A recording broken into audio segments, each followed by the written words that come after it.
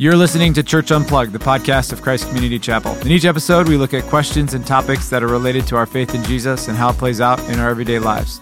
In this episode, we're talking about money. Specifically, what does the Bible have to say about money, and how should we as Christians think about our money? Welcome in to Church Unplugged. Welcome into Church Unplugged. I'm Jimmy Cozy, part of the leadership team here at CCC. Got the rest of our leadership team, Joe Coffey, Zach Weirach, and Stacy DiNardo. And our question today is, what does the Bible have to say about money? So the Bible actually has quite a bit to say about money, but there are some bigger categories, like how should we as Christians manage our own money, and what does it look like for us to use our finances to the glory of God? Then there's obviously the topic of giving and tithing. Where does that come from in Scripture? How should we as Christians think about that? And a host of other topics. But we're all about money today, so let's talk about it. All about the money. It's all about the Benjamins. That's right. Yeah. So let's start with that first one. What would a Christian theology of finances, I guess, look like? Maybe that's a good starting point. Well, I mean, the beginning point, I think, is to say that the biblical worldview, when you becoming a Christian, isn't just adopting a particular set of beliefs. It is agreeing with the idea that because he has died, Jesus Christ has lived in our place and died in our place and risen from the dead, that he is the rightful king of all things. And everything in the universe belongs to him, including us and everything that we have, so that our posture becomes, everything is yours, right? You just tell me when you want something and where you want it to go. So that a Christian worldview is that all my money belongs to Jesus. And I am asking the question, not how much do you want, but saying, what do you want me to do with my money? That's an easy thing, though, for people to parrot back. Like, I remember years and years ago at another church, I was talking to a guy, and he'd grown up in the church, and he wasn't giving anything to the church or to anybody. And I said, well, Len, why aren't you giving any of your money? And he said, oh, all my money's God's money. So when Zach, when you say that, I always think, I don't know if people I don't know what that means when somebody says, treat all God's money, or treat all your money like it's God's money. Some people will pray about a big purchase, like a house or a car. A lot of us don't. A lot of us decide what we can afford, what we want. I don't know if it makes me more spiritual to pray about that. To me, the only gauge I have whether somebody's treating their money as if it is God's money is if they're giving. Well, I mean, I think there's a logical progression, right? If you say, everything I have is God, so God, what do you want to do with it? Then the next step is to say, well, what has he already said about what he wants me to do with it? And what he has said is be generous, right? In general and in specific. But I will just say, before we get into what exactly has he said about generosity, one of the things that's fascinating is that the Bible makes, time and time again, forms a hard connection between our money and the state of our hearts. Yeah. Exactly. That it is one area where the Bible works overtime. So you have Jesus saying, where your treasure is, your heart is there. There will be your heart also. Yeah. Right? No equivocating, no I always think opt-out. Money is one of the, I've always told my kids that money is both sneaky and sticky. Mm-hmm. It is hard. I mean, I don't know of anybody who doesn't struggle, if they don't know they struggle with their relationship with money, then they do. And if they know it, they do. I mean, it's just it's a very, very difficult thing. It's why the Bible talks so much about money, why Jesus talks so much about money. It's the only inanimate thing that Jesus said was a possible rival to himself, right? You will either love God or money. There's something that money does for me much of what God says he'll do for me. Mm-hmm. Well, and wouldn't it be true? I'm more asking this as a question that probably even some regards, the wealthier you are, the more of it that you have, probably the harder it is. It's interesting. They've done studies with giving, and the percentage that someone gives actually goes down as their income goes up. Yeah. So They did studies back during the Great Depression. Americans gave a greater percentage of their money back in the Great Depression than they did in the 90s, where it was booming. But, I mean, you can tell why, because the amount of money goes up while the percentage of money can go down. But that's why I say that money's sneaky and it's sticky. You know, it's hard to let go of. People either love money because they can spend money and what money gets them, or they love money just to keeping it, hoarding it. Hoarding it. Yeah, there are savers and there are spenders, and one's not necessarily more holy than the other. Yeah, and actually, Bob, to go back to your point about money, in some ways promises to do for me what God is supposed to do for me. You have the spender is saying money will bring me happiness, right? Which is actually what only God can really bring. And the saver saying money will bring me protection, security, or provision or safety, right? Which only God can really bring. And so it really is in many ways a rival to God, which is why it's so important, I think, to Jesus' point about where your treasure is, there will be heart, also to say, I have to lay my money at God's feet. Otherwise, I will end up laying God at my money's feet. Well, it's a demonstration of trusting God by giving to Him so you don't have, right? I mean, it's actively giving to Him so you're dependent on Him. It is His to begin with in the first place. Yeah, one of the things that, in the Bible, they talk a lot about first fruits, right? And I always think that for God, the first part of every day, I want to give Him, because I want that there's the first day of every week, and then the first fruits of what you make. And a lot of people tend to create their lifestyle, and then they say, well, I can't give. I mean, I just heard this the other day. I struggle to give because I have 2 kids in college. Well, you've made a decision based in the wrong order. Like, you made a decision and said, and then what you just said, I've never heard it said like that, Zach, where you either lay your money at God's feet or lay God at your money's feet. That would be, when I give God my last fruits, I'm doing what's most important is I send my kids to college.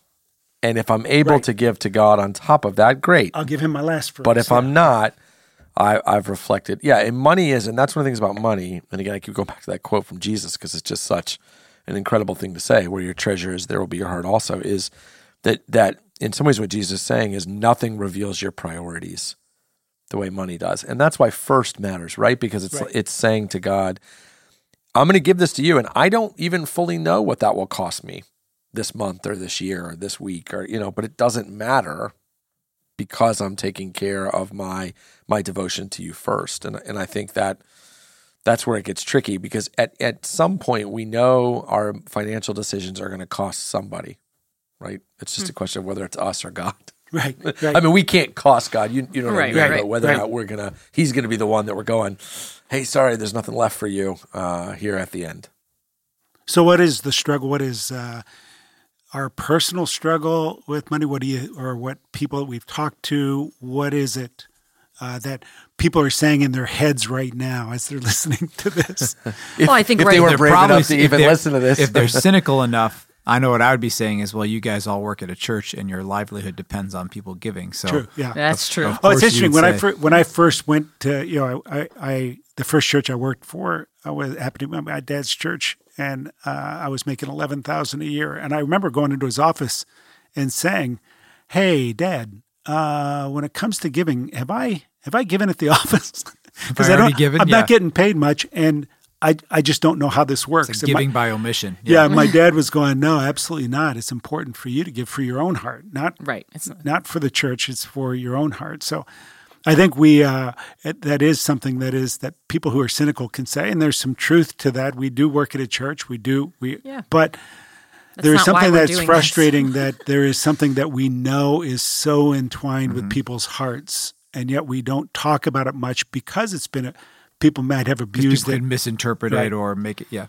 I think our culture is one that has made it just you don't talk about your money. Your money is your own private, business. No one should be asking you about it. Which, if I were Satan and I had a hard wire to people's hearts, right, that would be exactly the perfect. That's exactly right. That's exactly right. Yeah. Whereas living true, like in community with other Christians, should be wow, are we talking to each other about our finances?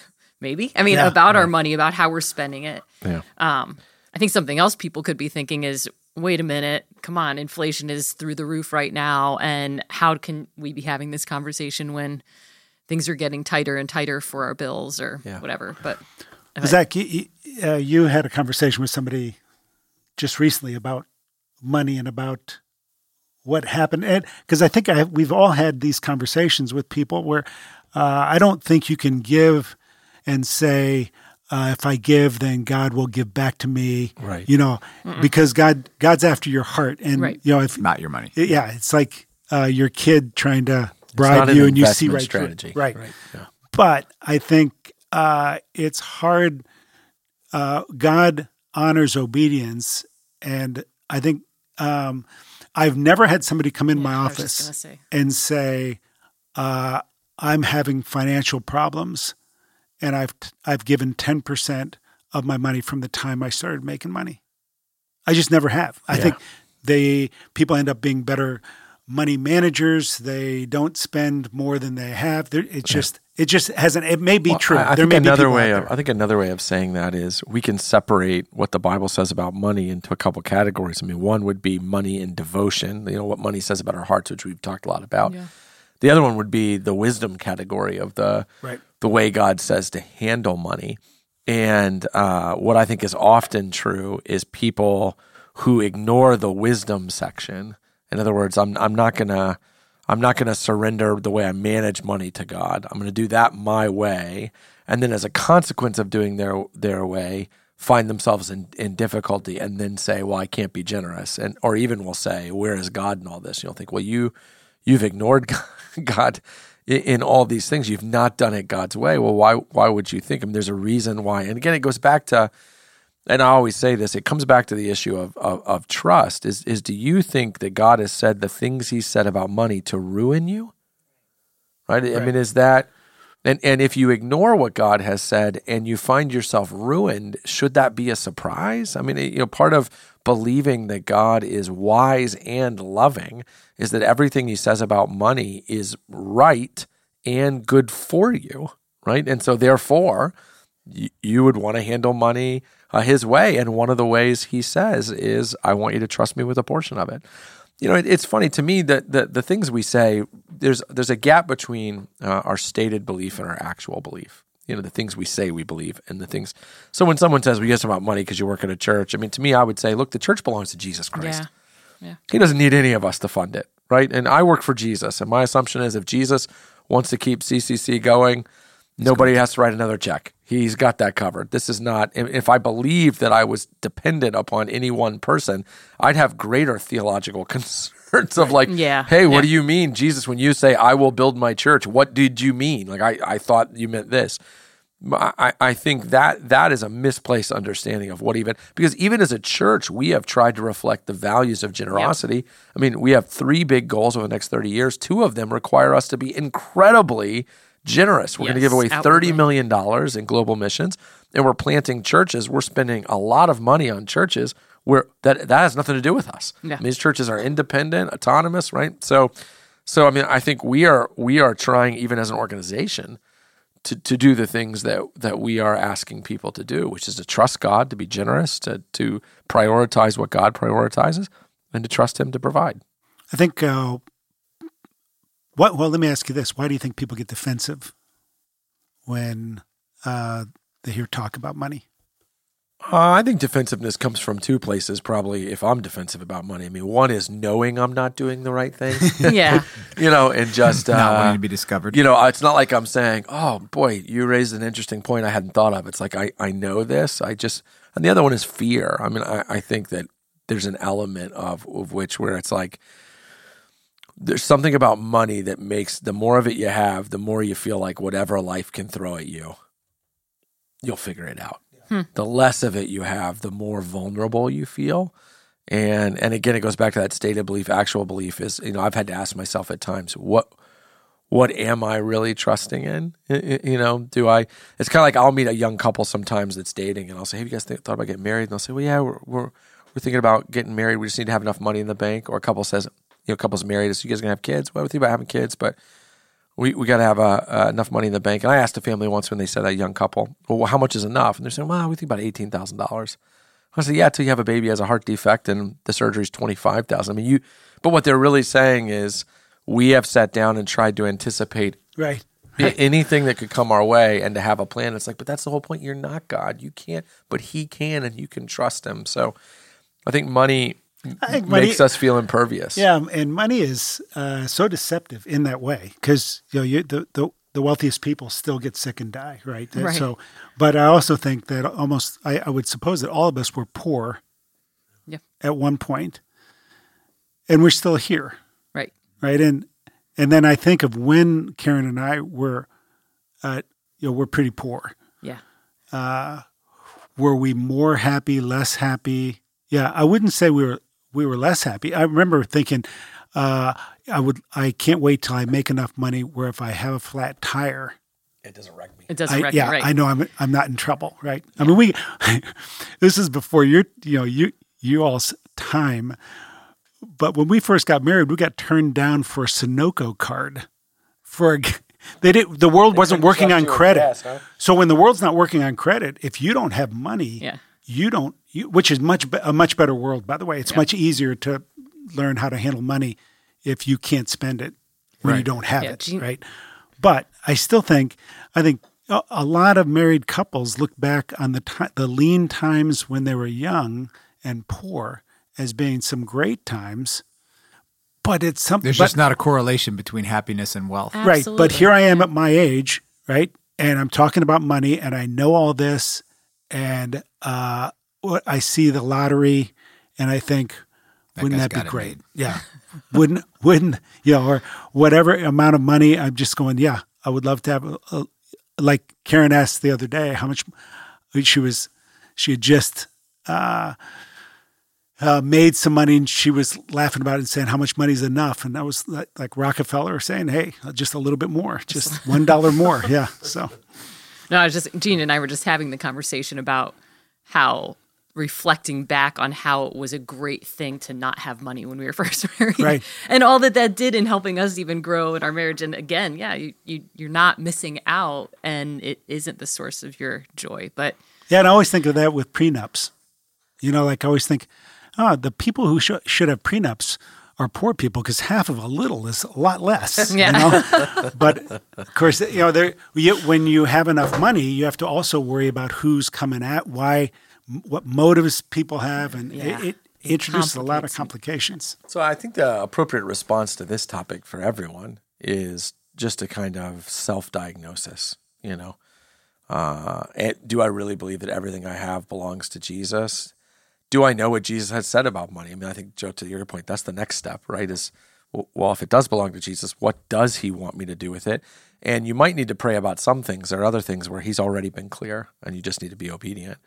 And am I doing that? And if I'm not doing that, what's going on in my heart? Do I not trust him? Do I not believe everything belongs to him? Do I not believe he'll take care of me? The truth is, our responses to this issue are multifaceted. I mean, they're based on our background and based on our circumstances, based on our personalities. And so instead of being prescriptive, this must be what you're thinking. It's more an invitation to say, hey, ask yourself and just know this, whatever dark thing you find in your heart and your mind as it relates to money, Jesus has died for that.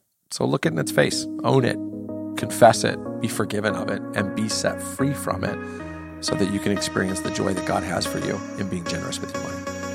You've been listening to Church Unplugged, the podcast of Christ Community Chapel. In each episode, we're going to look at topics and questions that are related to our faith in Jesus and to the way that it plays out in everyday life. We want your feedback. We want your suggestions. If you've got ideas or questions that you'd like to hear answered on the show, you can email us at churchunplugged@ccchapel.com. We would love to hear from you. Thanks for listening.